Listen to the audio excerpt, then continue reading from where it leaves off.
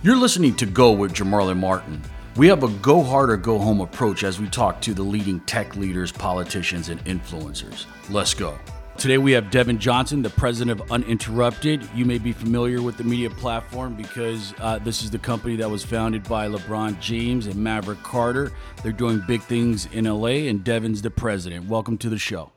Tell us a little bit about your role at Uninterrupted and what you do here. I'm the president and chief operating officer of Uninterrupted. Uninterrupted is a digital media platform that is dedicated to providing a platform for athletes to tell stories. Our goal is to effectively be the platform of choice for athletes as they are starting to become more vocal, more active, and effectively living their more than an athlete life. Your primary backers are LeBron James and Warner Brothers? Our investor group is Spring Hill Entertainment, which is LeBron and Maverick Carter. They're the founders of that. And the Warner Brothers. Well, it's now Warner Media. There's been a change in the landscape. So it was Warner Brothers and Turner, which now fold under Warner Media. So I guess it's really just that and Warner Media and also the Fenway Sports Group, which is Tom Warner. Would it be inaccurate to say that you're LeBron James' digital media point? No. I run a digital media business that's founded by LeBron and Maverick. That's a separate part of the world. I mean, this is a full self-standing business that is not dependent on one particular athlete. We are the platform for all athletes. So talk about your story. You're from Chicago, and then you went to Duke for your MBA. There's some stuff in between there. Yeah, I know, but walk us through that. Yeah, so from Chicago, went to the University of Michigan, the best university in the world, go blue, and then came back home and worked for a company called Helene Curtis, and I was doing financial auditing at the time. Did that for a brief hot second. The company was bought by Unilever, and I was asked to move to New Jersey, and really opted out of moving to New Jersey at the time, and went over to work for the Quaker Oats company, which was then bought by Pepsi. So I'm just an acquisition magnet, I guess, and worked there doing audit and international projects. Traveled all over the world. But always had a desire and a wish to work in media. And, I was the guy that was, even though I was on the finance side, I was reading Ad Age. I was interviewing at advertising agencies, trying to get a job at an advertising agency. And none of that worked out until I, what was it, I think we're now in the late 90s, went to work for a Tribune company. And that was right as they were launching their digital strategy. Let's talk about the media and advertising space. 3 years ago, did you see this carnage coming in terms of popular websites shutting down, other websites selling? One website, Little Things, of course, they just completely shut down. One of the most popular sites marketing on Facebook. You had Mashable. They had a valuation of $250 million. They ended up selling for $50 million. So, as you know, we're seeing a lot of pressure in the digital media business. Right. Did you see the amount of carnage that you see 3 years ago? I mean, no, I don't know if I could have predicted what's happened over time, but I mean, we talked about it. I mean, 4 or 5 years ago, we were talking about just how unsustainable it is, the way that folks were driving traffic. And I think, the key is always or for me, when I see anything happening inorganically, anytime that you have to spend, half of your money trying to drive traffic versus having people that are actually coming and engaging with your brand, that's a challenge. And there were entire industries being built on buying traffic. And so BuzzFeed. There's tons of them. Yeah. I mean, it was happening. I mean, it was happening literally everywhere. So it's not crazy to believe that, call it, fast forward 3 or 4 years later, that some of the folks that were doing that are not around. Because at the end of the day, this media business, in my opinion, is always about your ability to create great content that people are interested in, and then your ability to monetize that content. And if you need to go out and effectively acquire temporary customers to view your content, it's just not sustainable. What would you say to the publisher who says, look at television. You launch a new show. You launch another season of a show.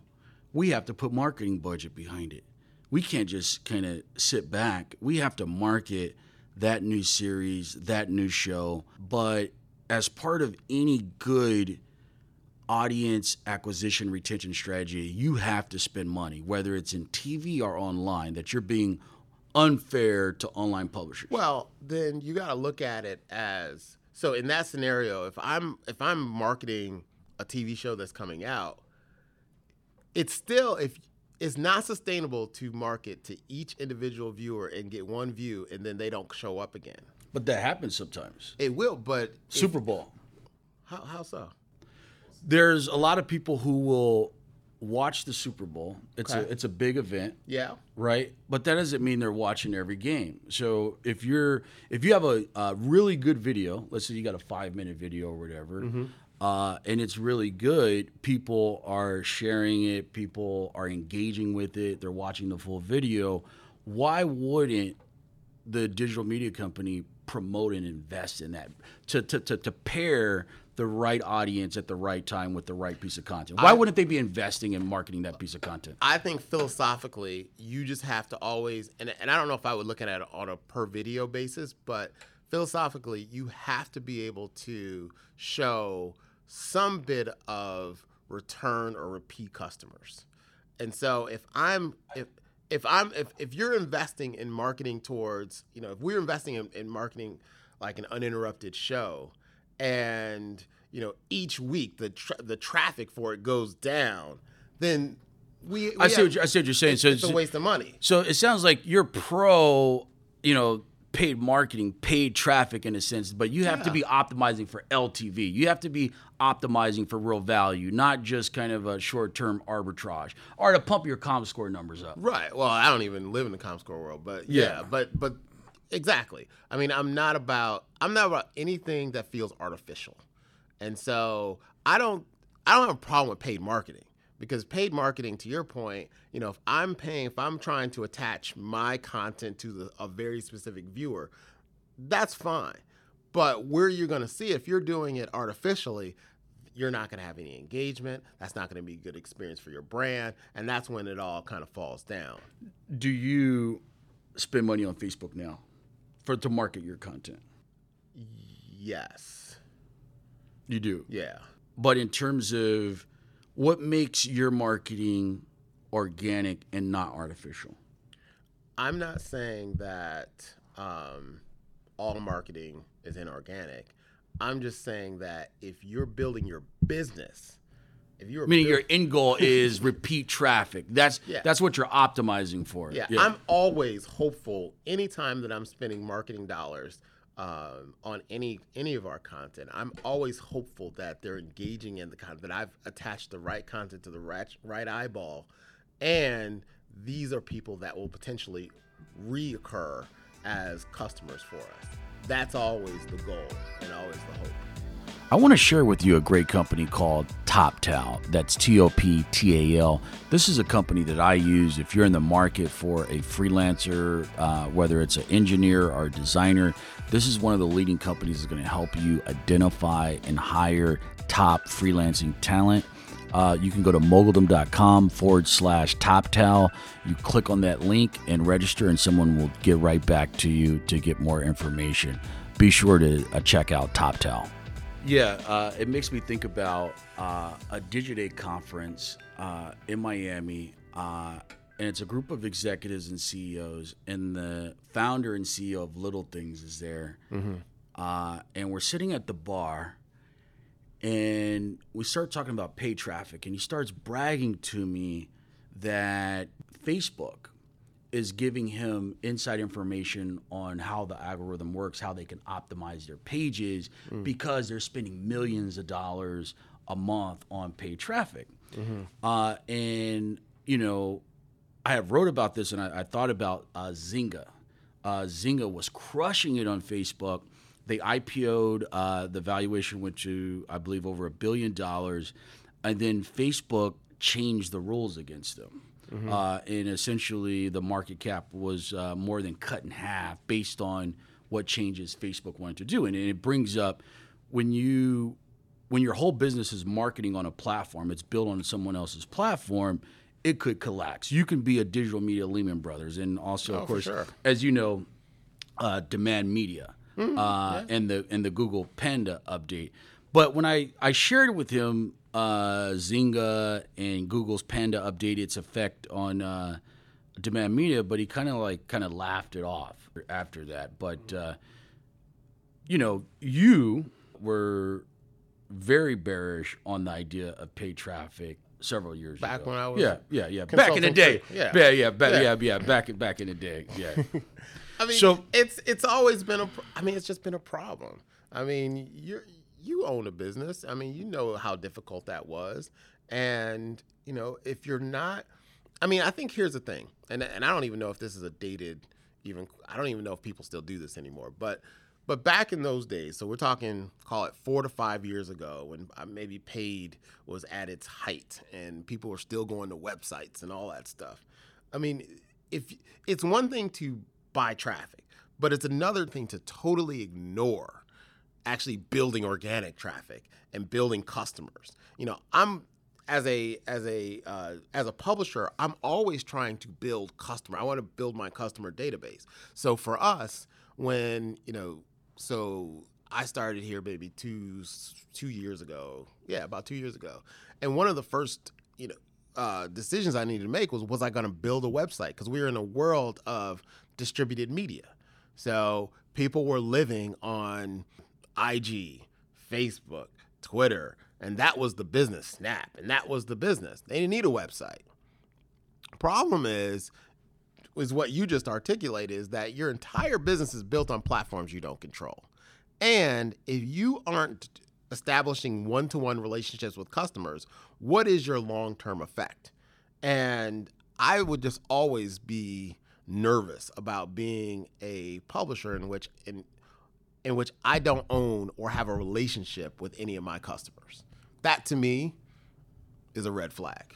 While we're on the subject of Facebook, a Microsoft researcher around the time of Facebook started to lose steam, they studied the flight off of MySpace. And what the Microsoft researchers said is that there was white flight, like a neighborhood where black folks moving in, we out, right? So the Microsoft researchers suggested that there was white flight out of MySpace because it started to get ghetto. In other people's terms, right? Essentially, this is the Microsoft researchers. It's not my point of view, obviously. You're going to have to cite this. Yeah. So people move off MySpace and they start migrating to Facebook, but Facebook is exclusive, right? First, it's only Ivy League schools.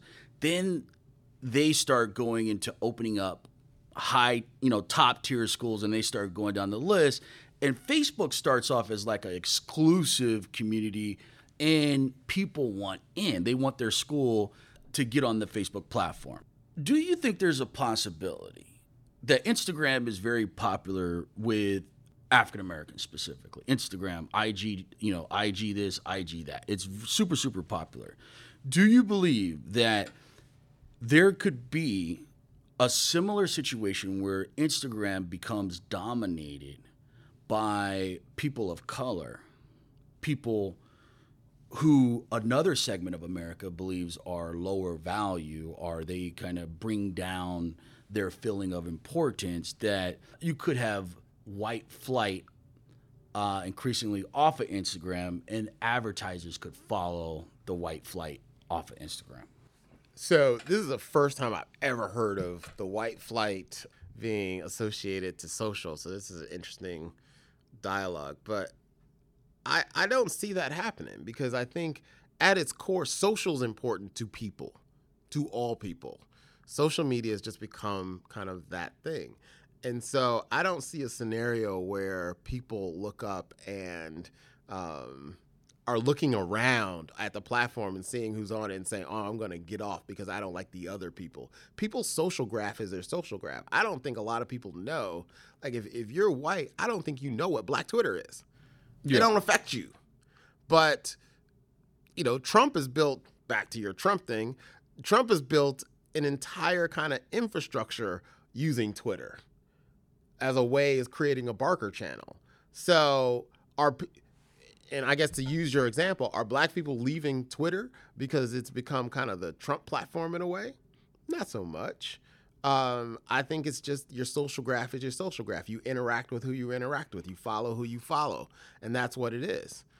Okay, so to keep it 100% accurate, this is out of. Wait, are you about to retract something you just said? No, absolutely not, absolutely not. So, in the MIT Technology Review in 2010, they cover this, and the headline is: "Did whites flee the digital ghetto of MySpace?" A new analysis by Microsoft researcher Dana Boyd argues that Facebook's success is due in part to white flight from MySpace. And they go on to say really quick, we were talking about the social media practices of her classmates when I asked her why most of her friends were moving from MySpace to Facebook. This is, I guess, the researcher talking to MySpace users. Kat grew noticeably uncomfortable. She began simply noting that MySpace is just old now and it's boring. But then she paused, looked down at the table, and continued. It's not really racist, but I guess you could say that I'm not really into racism, but I think that MySpace now is more like ghetto or whatever. This is just a quote they kind of set up. I don't know if I build a whole theory on that, but what I would say. Yeah. That's just like the teaser for the. I didn't read the article, but I think that it's one of those correlation versus causation thing. Is that Facebook was after MySpace, so you can certainly say, well, MySpace's decline was contributed by Facebook's increase, but the reality of it is, I'll stand by what I said. I think your social graph, and if these platforms are doing what they're supposed to do in terms of connecting people and providing entertainment, providing content in a frictionless manner, I mean, I think there will always be folks on them, and I don't consider that to be prevalent to African Americans versus it seems like it's a platform that is used by all folks. Yeah, it is. Yeah. I'm not doubting that. I don't think there's going to be. I don't foresee any type of scenarios where you look up and it's all Black and the white folks are on the new thing. Got it. You know what's really going to drive it is culture drives it. Wherever the coolest spot is, that's where people are. No, if the Microsoft researcher, I won't even go to Microsoft, but if people left MySpace. The cool people were on MySpace. Hear me out. Were they? Yes, in terms of the music artists, rappers. All right. The cool people were on MySpace. Okay. And the researcher, at least this is what they're suggesting out of Microsoft, is that Mark Zuckerberg said, hey, you have to go to an Ivy League school to be on Facebook. Brilliant. Hold on. In terms of the consumer mentality, and the class system in America, to even get on my platform, you got to go to Ivy League school. Hold up. Okay, I'm going to open it up. This is not how it happened. You can see the movie and say it didn't happen that way. No. This is how hold on. Okay. Facebook was an exclusive social network, 100%, and it was only open to Ivy League schools. And then that's where it started. It was built on that, and then they expanded outward. But that exclusivity, I believe, was instrumental in terms of people wanting to be part of it, meaning that you had to be a part of kind of Ivy League top tier schools. I don't know if it's the Ivy League exclusivity. But that's not the cool people. I think exclusivity in general, I think, is what drove that. But the cool people weren't on Facebook. The more cool people were on MySpace. But this class kind of elitism, people wanted that, and of course started to one factor of many in terms of migrating over, I believe. Migrating over to where? Facebook. In terms of they want access to the exclusivity. So it's not that the cool people are at Facebook and I want to go over to where the cool people are, unless you. I don't even think you can make if you just look at the sheer numbers of it all. I don't think that you could make a you can't draw a link between people leaving MySpace because Facebook is 1 billion users. What was MySpace at its prime? Millions at best. I mean, it was just social media grew. I mean, the whole idea of it.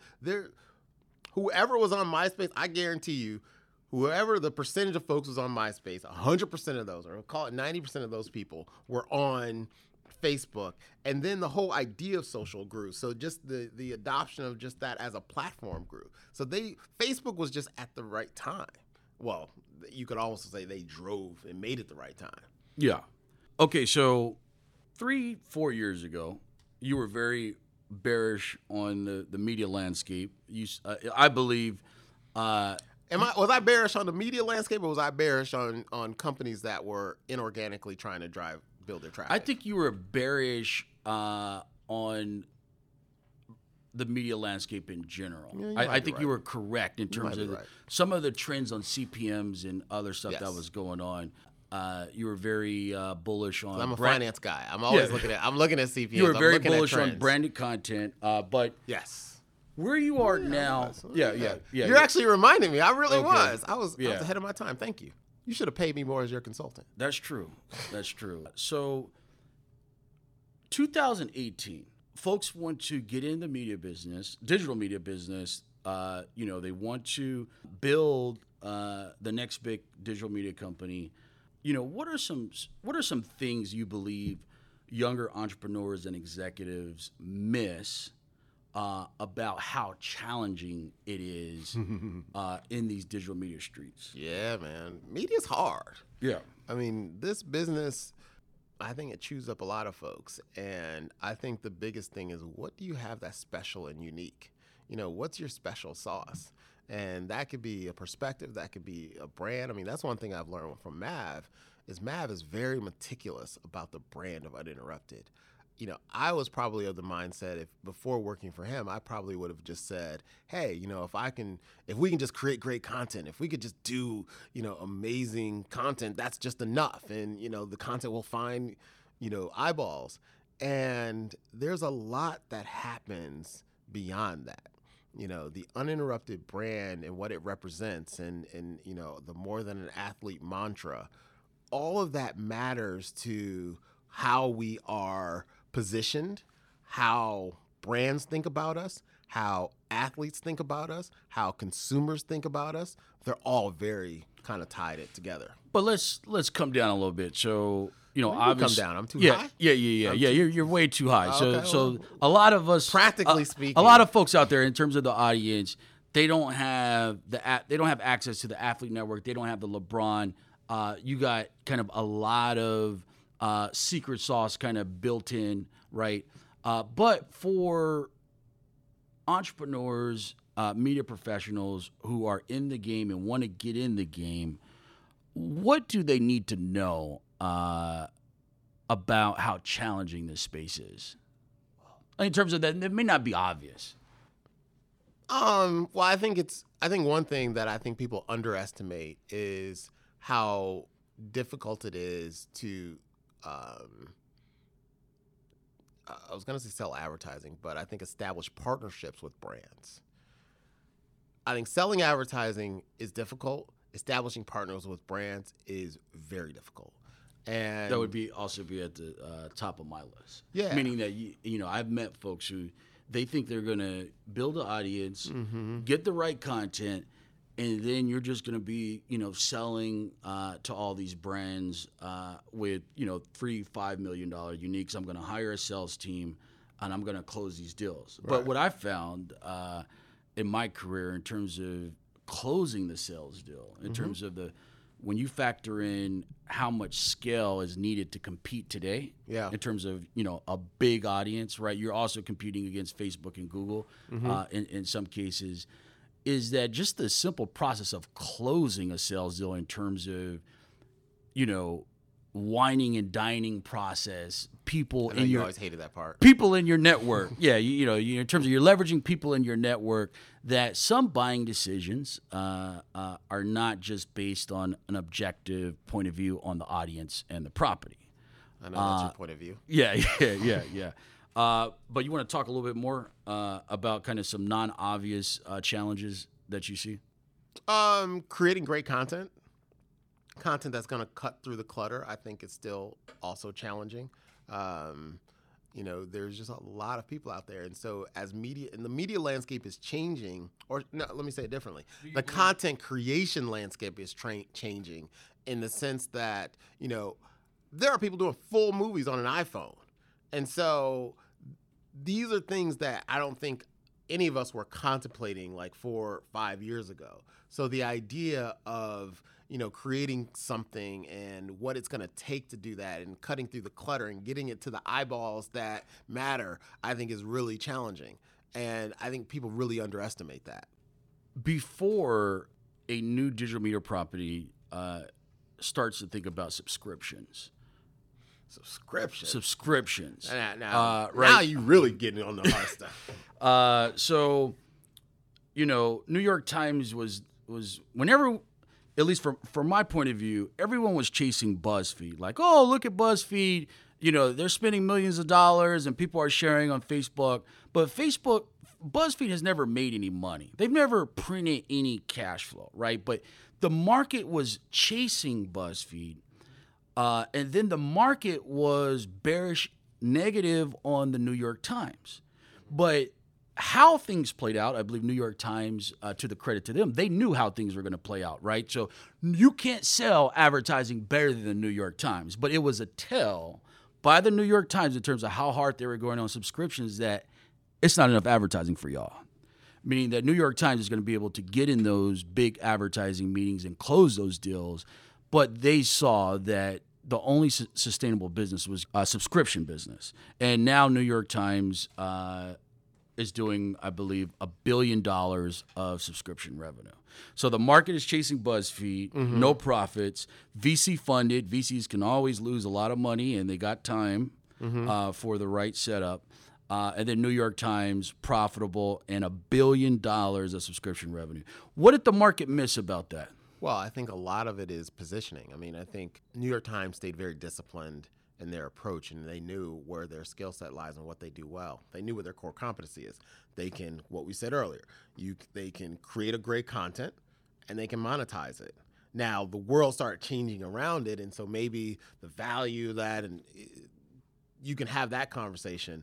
But BuzzFeed, I mean, I don't really have good insights on what they were particularly good at, aside from they cracked the code in terms of virality. Right. They were a pioneer Right. in how to make stuff go viral and amplify content on Facebook specifically. So to me, that's your distribution. So that's like, a beverage company figuring out distribution without having a really good product. And so what is Coke if they can't get it to the customers?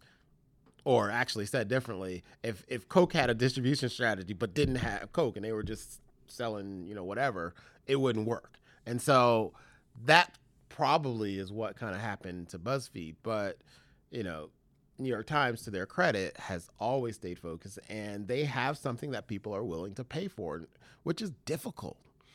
That's the lens I try to look at our content through. I always try to look at it through the lens of, would someone pay for that? Not because I'm going down a subscription business model, but because I think that is a great filter to determine whether you're doing really good stuff. Do you have a certain milestone? Well, first, do you plan on rolling out subscriptions? I don't think we have any plans for that. I mean, I'm not gonna say yes or no. It's just that if my strategic plan is probably sitting in there, there's nothing in that for the short term. Is there an audience or engagement? Is there a metric or a couple of metrics you would like to see? Let's say you invest in startups as well. You've been investing in tech startup companies for a while. But if a company said, hey, I'm going to roll out subscriptions, what type of milestones do you think you need before you even think about asking your audience to pay? It all Is starts. can you quantify It all anything? starts with one thing: great content. There's the So- Athletic. So yeah. the Athletic is out there. Are you familiar with them? Yes. So Yeah. they are effectively trying to create the paid version of the sports world, and so they've picked off all lots of top journalists, and are putting them behind their paywall. I don't know how it's performing. I heard it's doing pretty well, but So there's they're no. making a bet on if we can find the best possible journalists and put them behind a paywall, that people will be willing to pay for that. I think that's a challenge. I think getting people to pay for editorial content is going to be a challenge. I mean, if you're not New York Times and Washington The Economist, the Washington Post, and those Yeah. kind of folks, I think there's a really strong drop off. Now, it's worth the bet. If you're the Athletic, it's worth it because it's sports, and sports is a thing that people love and they're passionate about it. So why wouldn't people pay for it? But it's going to be hard because there's so much. Because the reason why it's hard is there's a lot of sports content out there. I agree with you to an extent, but what I see is that as the advertising money goes away, the content companies can't subsidize quality content anymore. And so the shift, there's a big delta between ad-supported content, meaning that, hey, if a site is just ad-supported, I believe the content quality is going down. There's lower quality. But to get better content, most of those properties are going to go the way of Washington Post. Bloomberg, of course, released their subscription product. But you're going to start to see kind of mid-level and then smaller organizations make subscriptions work. And the ad-supported stuff, it's going to be hard for them to produce quality content. And so I think there's a consumer behavior. You're going to see a big shift in consumer behavior over the next 5 to 10 years. Well, In terms of paying for online subscriptions. There's always going to be a share of wallet conversation, which is what am I willing to pay for? I'm willing to pay for my Netflix. I'm willing to pay for Hulu. I'm willing to pay for whatever. And where does that fit into that share of wallet? I think it's editorial. I think it's squeezed more and more because one big issue that editorial has is that they'll break a story. So you'll have your highly connected journalists that you're spending hundreds of thousands of dollars for. They'll break a story, and then some dude has a blog next door that's going to say per New York Times. If you're lucky, they say per New York Times or per that newspaper, so and so's got traded. Now, you've paid all that money for the journalist, and then you got the guy next door doing it on his couch and just basically referencing and piggybacking on all your journalism. That's the challenge on the editorial side. That's one of the reasons I try to stay out of that world. What attracted you to the media business where you said, hey, I have to be in this industry? Was there anything in particular? It's an interesting question. I don't know the answer to it. I think I really like the storytelling elements of it. I really liked the kind of that bridging the advertising business and helping products market themselves and being a platform for that. When I was in college, when I was in college, I worked for a publication called the Black Student Monthly. I founded the Black Student Monthly with You've been in a the journalist. game. So Yeah. I've always kind of been around it and just enjoyed it. But I don't know that one particular thing that just says, this is why I do it. Okay, got it. So you go to Duke, and there's two other executives that come to mind who graduated with the Duke MBA, Aki at She Knows, and also I know Aki. Tavio at Interactive One. But there's not a lot of us at the top in the industry. Do you believe there could be something there in terms of just Duke? I don't think so. Fuquell's a great school. They have great entrepreneurial courses. I don't think there's a correlation between executives in media and the Fuqua School of Business, but I think Fuqua prepares us for whatever careers we want to be, and I was in that field. Do you know of three brothers that are at your level, in terms of the three of you, in the industry from another B school?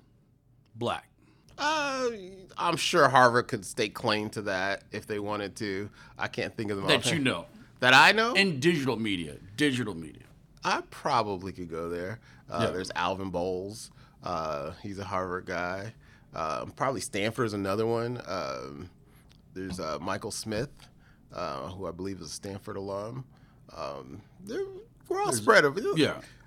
If I thought long enough and we wanted to, pull out my LinkedIn page, I could do some research and get you some names. And how much credit would you assign to your success, professional success, to going to an elite business school versus, let's say, going to a middle of the road business school?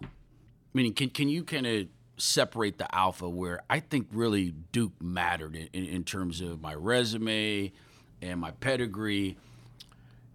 I think all of that stuff kind of, when you've been in a career as long as I have now, I'm approaching 20-something years, where you go to school becomes less important. Now, I'm not going to say it hasn't opened a door or established a relationship, or maybe someone looked at it and said, oh, here's a guy that maybe knows a little thing or two. But, I think it really becomes about performance and what you've done. And I think, from my career, I spent a lot of time just in the trenches, proving myself, working, understanding all of the aspects of operations and being in a position to run a business. I mean, that's what it's about. I don't know. I that would be something that, we could probably, talk about over a beer or two, but I don't think it's the end all be all, but I think it does matter in terms of opening doors. Okay, got it. And for the audience out there who are thinking about business school, what would you say about the value of business school today versus when you made the decision to invest that big money in getting the MBA? Well, I was uniquely positioned that my company actually paid for my graduate degree. The decision matrix wasn't the same for me because I did an executive at MBA, and I had an opportunity for my company to pay for it. So I wasn't thinking about it in the context of, I got to write this. At the time, it was a $75,000 check, which now I believe is like a $150,000 check. I think your question is what is it what like does it matter? Should you do it? In terms of the change in the landscape in terms of investing in a MBA? Yeah. I think generally, I don't think it's just an MBA. I think there's a question on, education and where you should, place your bets. And I think if you have a very, I don't know if the word is vocational, but if you have a specific skill set like coding or you're an engineer, I think long and hard before, investing a ton of money into an undergraduate degree. I think there are opportunities to prove yourself outside of education. I think there are ways to learn and capture skill sets outside of a formal, education. And so I think there's going to be a trend. I believe there will be a trend where people are going to rely less on kind of our university system. Do you believe that there's a structural arbitrage between? That's a very complicated word. Okay, let me explain. Structural arbitrage. That's what we're doing here. Yeah, come on. Yeah.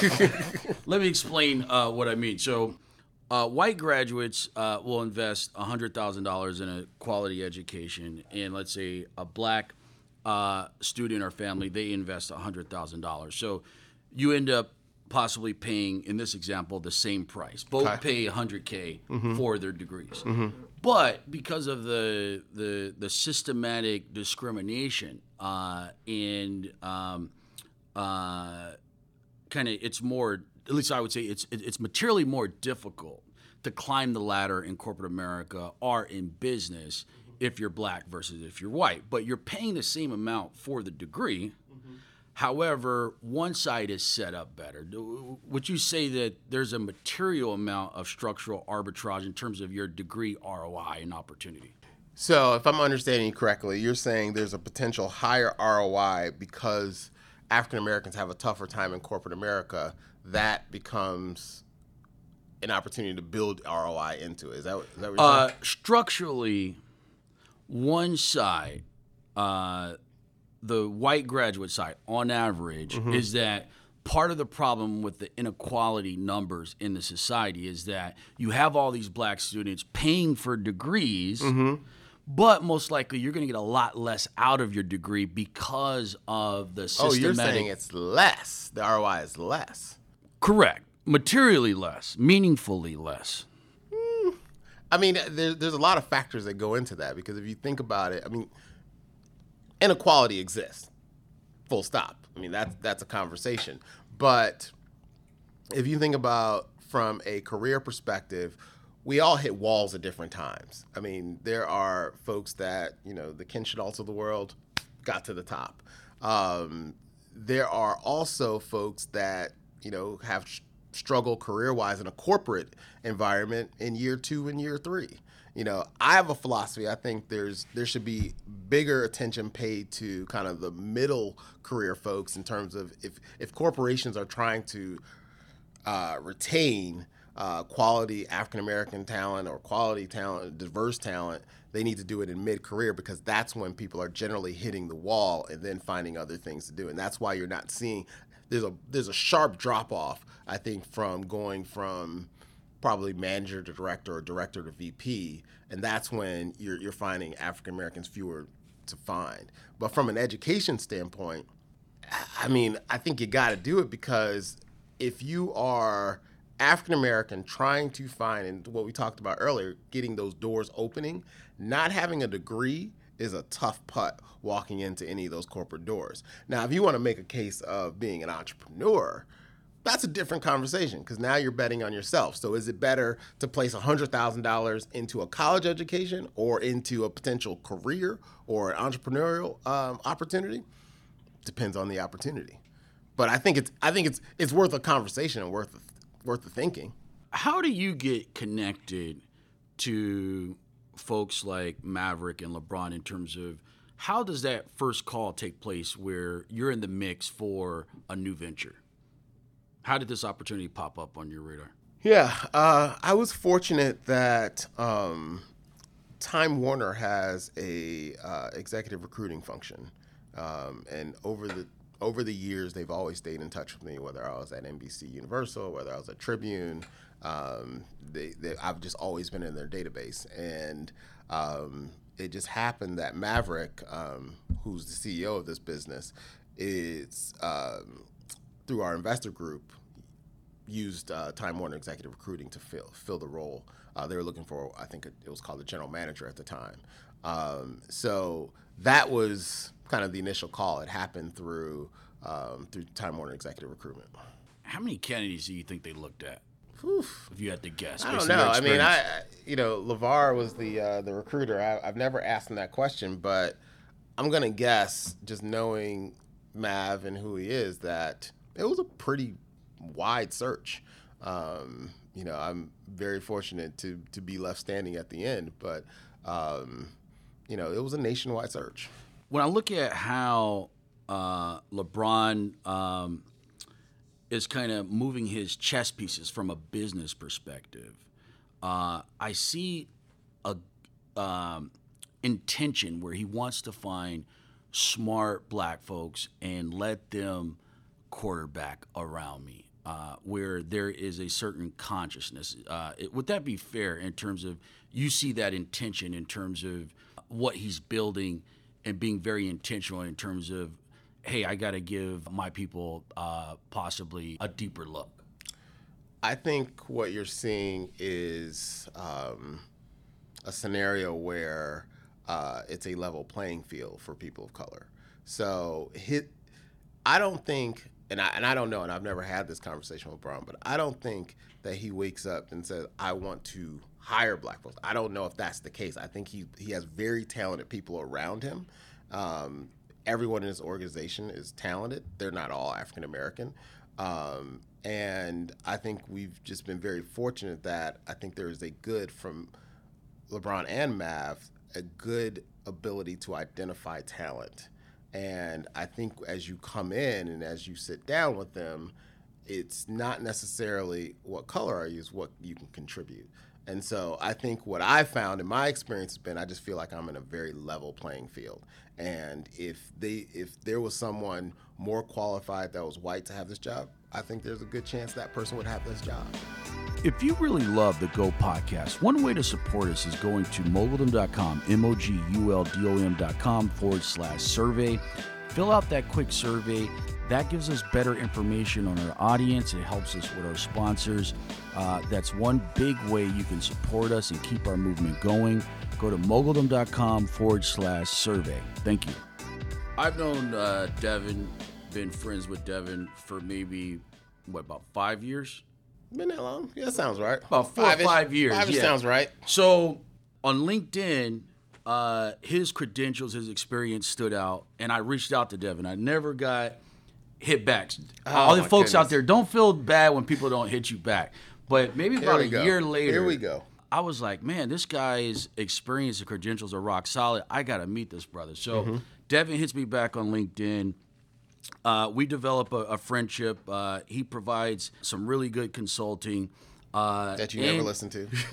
And he is one of the only brothers that I've taken fishing and has not thrown up.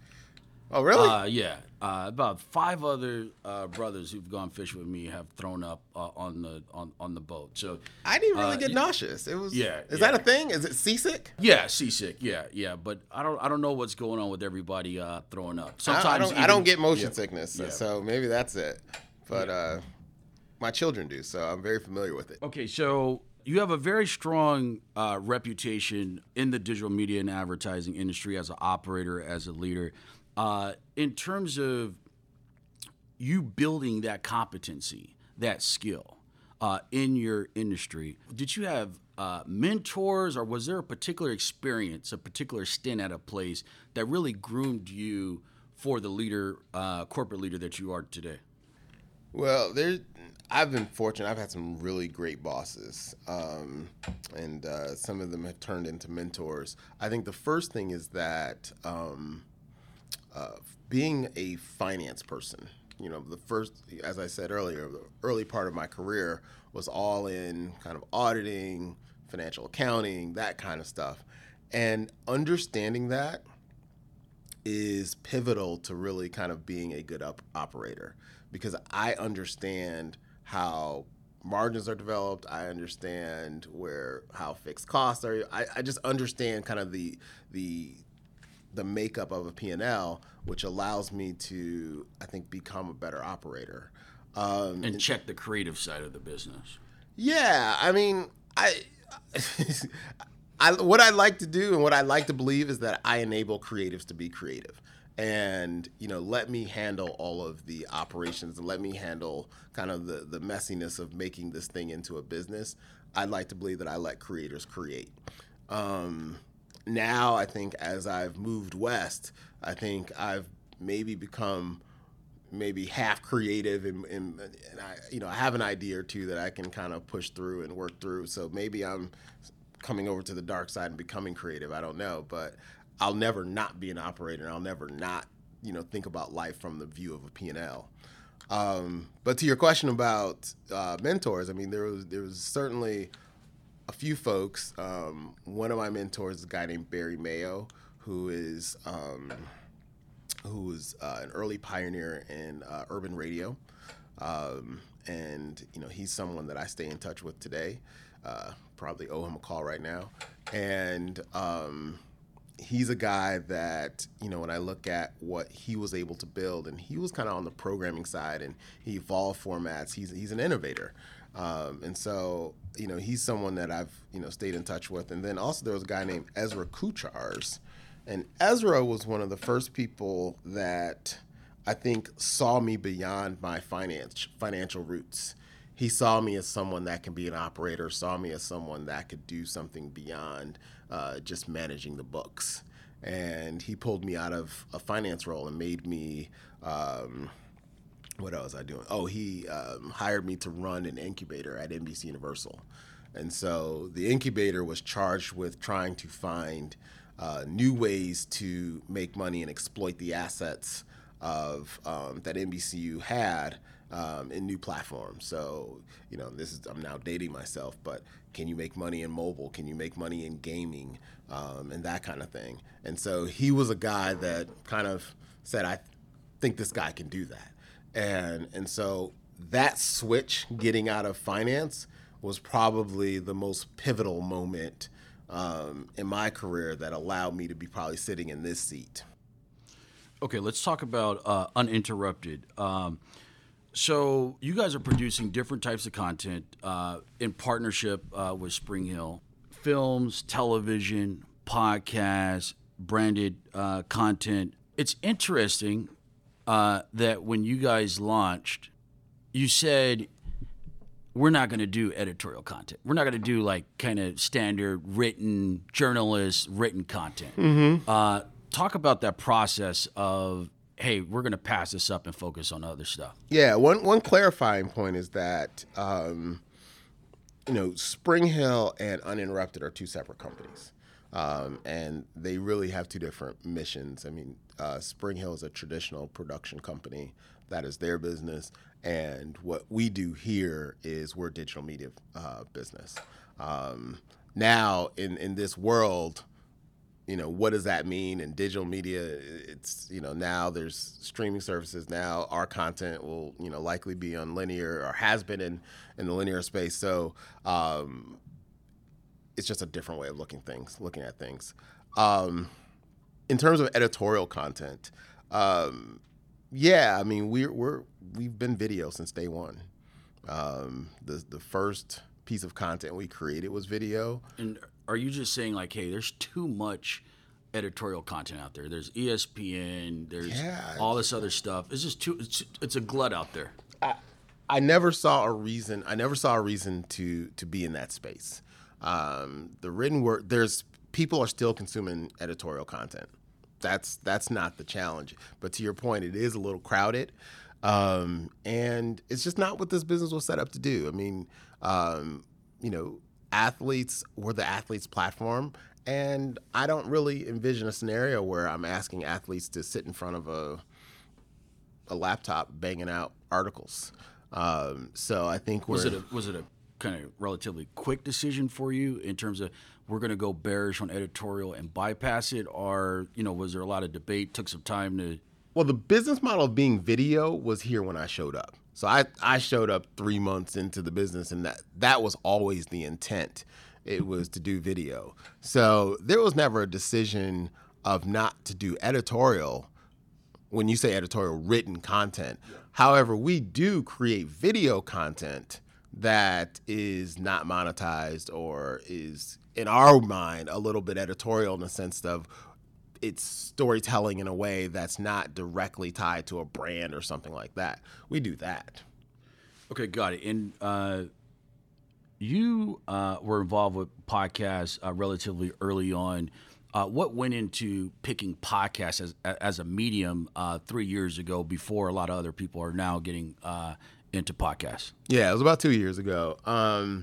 I think that I was seeing the trend from where I sat. I could see the trend that podcasts were becoming a meaningful vehicle for people to tell stories. It's mobile. It's very portable. It doesn't cost a lot. The investment is very low, and the interest was really high.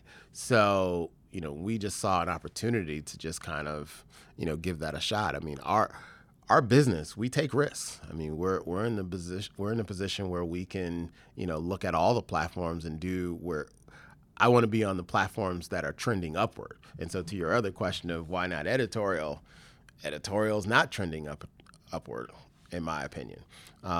So podcast was just a great opportunity to create a vehicle for our athletes to tell their stories. And then how do you go about monetizing your podcast with advertisers? Yeah, we have maybe 3 different ways. Let me see. I've never broken them down. I mean, we have branded podcasts that we've done. We're working on a project right now with Nike. They've launched their new Just Do It headquarters, and we're doing a branded podcast with them. We also have standard advertising that you'll hear the host read ads. Is that just using a partner, and is that kind of performance marketing generally? Yeah. And then also, I think lastly, we do events. There's been a couple live events where sponsors have come in and sponsored an event. So there's 3 ways to monetize it. If you like what you're hearing, you can check us out at moguldom.com. That's moguldom.com. That's moguldom.com. We have the latest information on tech, crypto, the business of Hollywood, and economic empowerment. You can also check me out on Twitter at Jamarlin Martin. Let's get back to the podcast. Yeah, so I recently read CAA, the talent management company out of Hollywood. They recruited a agent just to focus on podcast live events, and you're starting to see some money go to building out live events around podcasts. Yeah. Are you guys going to be doing that? I would. I mean, we've done it already. Last All-Star Weekend, 2 All-Star Weekends, we did it with a couple of our podcasts with Draymond, and we had Gabrielle Union as one of our guests, and Yvonne Orji, and the Ball Girl Magic Crew, which is Yvonne Orji and Roz Golden Woody. So we've had live events already. I just think we're likely going to do more. In a perfect world, you're doing a tour. Yeah. But we got to crawl before we walk. Of course, Time Warner sold Essence. Time Inc. sold Essence. Mm-hmm. Did you guys take a look at that in terms of the media empire that you guys are building here? When Essence was in play, did you guys take a look at that deal? No, we're sports. You would never kind of you're kind of staying right there down the lane. We're an athletes platform, digital media sports business. It wouldn't make sense for us. Okay, got it. And we don't do print. We talked about that. Yeah. Of course, you guys are able to leverage LeBron, a network of different athletes. But what are the key differentiators of what you guys are doing in kind of the glut of other sports media organizations? Well, I think for us, it's our relationship with athletes. We're not journalism, so that's a really big differentiator between a ESPN or some of the maybe a Fox Sports or some of the other more established players. We're about storytelling. And so the real opportunity for us is establishing a relationship with athletes and being able to tell their stories in different platforms. So whether that's a podcast, whether that's a video, whether that's a long-form documentary. I mean, we've done, tons of different types of content. And really for us, that's what's differentiating us. And when, athletes are coming to us saying, I want to tell your story with Uninterrupted, that to me is an indicator that we're kind of in a different pod or a different space. Okay, got What would you say is different? What are you seeing? I'm curious to know what you think. Yeah. So from our perspective, you guys are different in terms of the media channels that you're investing in. In terms of, it seems like you guys are very focused on branded. You guys did a big deal, it looks like, with Chase. Mm-hmm. I saw that in quite a few places, but it seems like you guys are very focused on specific pieces of the digital media space, and I think that's very different from a lot of the, hey, we do everything type of players. Two, I think you guys have an obvious cultural spin on content, and so that's a big one. Yeah. That's actually, I didn't say it, but that's also a big differentiator as we start, especially talking to brands. I think what we're seeing now is brands want to be attached to culture. And I think there are some folks, and this is to borrow a term from my boss, Mav, that some folks are out there actually living culture and represent culture. And I think some entities out there borrowing culture. I mean, they see it and they try to, manipulate it, to fit their platform. And I think we try to be very authentic in who we are. And I think culture becomes a big part of that. On that authenticity front, It seems like branded content, when you work with a Chase, when you work with a Wells Fargo, you work with the Equifax, when you work with these bigger companies, though, how authentic can you really be in terms of talking about a lot of the issues that really connect with our people in terms of racism, white supremacy. So kind of, do you feel trapped at times in a way where like, hey, I got to keep this content PG enough for a chase? You know, there is always the struggle when you're working with brands. You know, there's that, you know, there's always kind of that tension, I'll say, not struggle, the tension between kind of brands and publishers when you're doing branded content.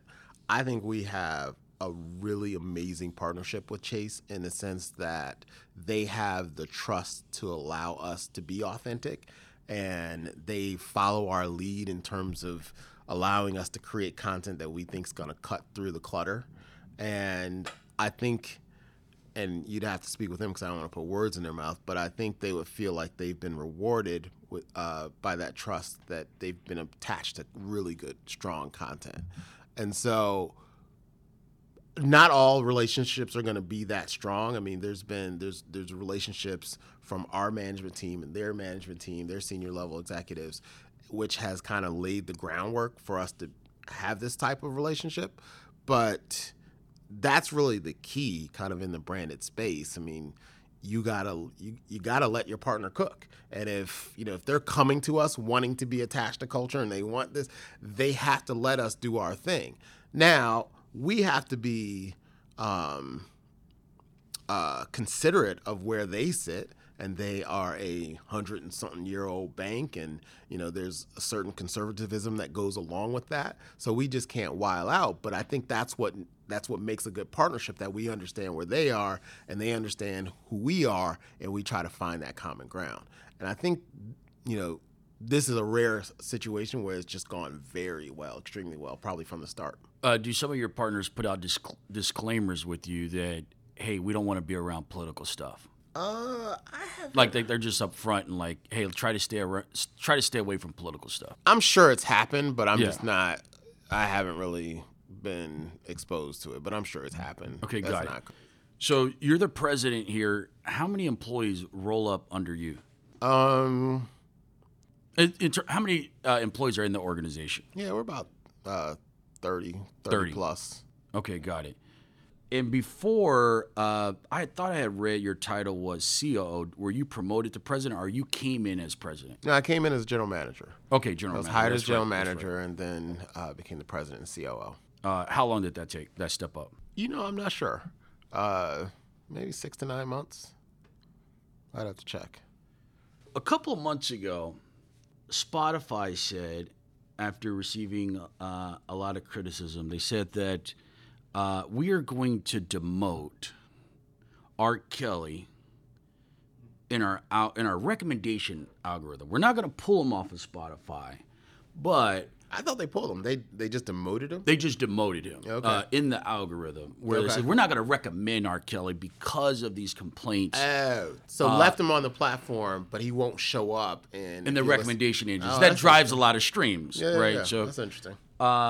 So when this happened, it's not just R. Kelly.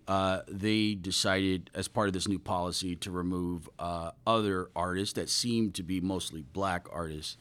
On one hand, it's like, okay, R. Kelly, there's some big issues in terms of him abusing women. There's some moral and ethical issues for sure with R. Kelly.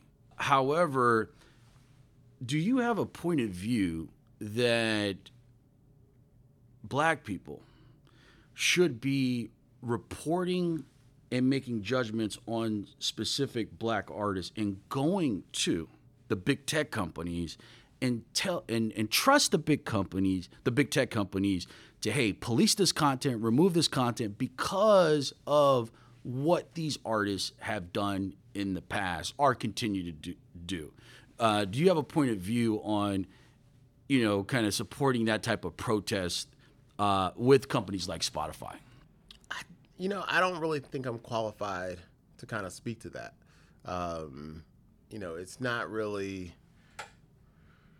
when that information came out, I was like, oh, that's really interesting because, from a commerce side, I've never really seen a company kind of take that position generally art is art, and I mean, like, are people gonna, now that Bill Cosby has been convicted, are people gonna stop watching his show? They've taken his show off the air. Is it off everywhere? Yeah, it's off.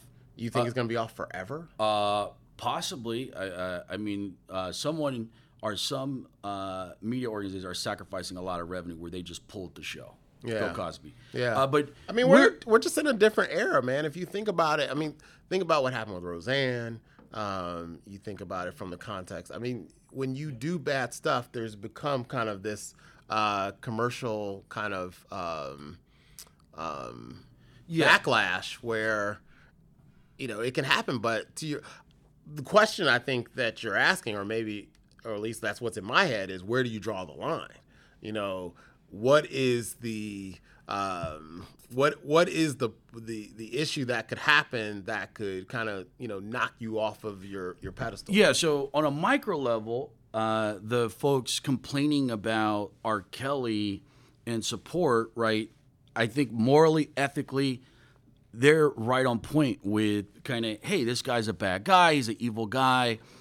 But within the macro context, where Spotify, Google, Facebook, on their own diversity reports, right, they may have 1% of black people. They may have 2% of black people, right? Mm-hmm. And so if black people are not represented at these big tech companies at 1%, 2%, you're not going to be on the content policy teams who make decisions on how to police the platform and the content. So my problem with the group that went to Spotify is that we see the biasness in police departments, right? A lot of black people don't trust the police, but Spotify policy team is the police. Google, Facebook policy. This is me talking. Yeah, I was gonna say. I mean, I'm saying Google. I'm saying drawing some interesting. Yeah, I'm saying that Google and Facebook, if they are going to police the internet in terms of what information that you see, what type of anti-racist, anti-white supremacist information you see, in a certain respect, Google and Facebook, they are controlling what you see, what's being marketed to you. So they have a police function.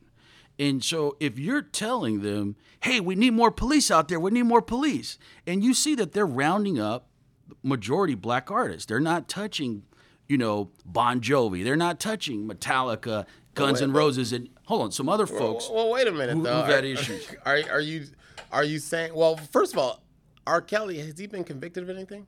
I don't believe R. Kelly has ever been in jail for a sexual related crime. I'm not sure. Yeah, but it's been. I think it's been. It seems to be widely known information. But I think for you to draw that link to, like, does Bon Jovi have a similar case out there like that? Like Axl Rose. There's a list, and this is Spotify. I knew this was going to happen. Spotify came back and said we were wrong. This stuff wasn't baked. We didn't think about this stuff through. So I was very vocal about it on Twitter.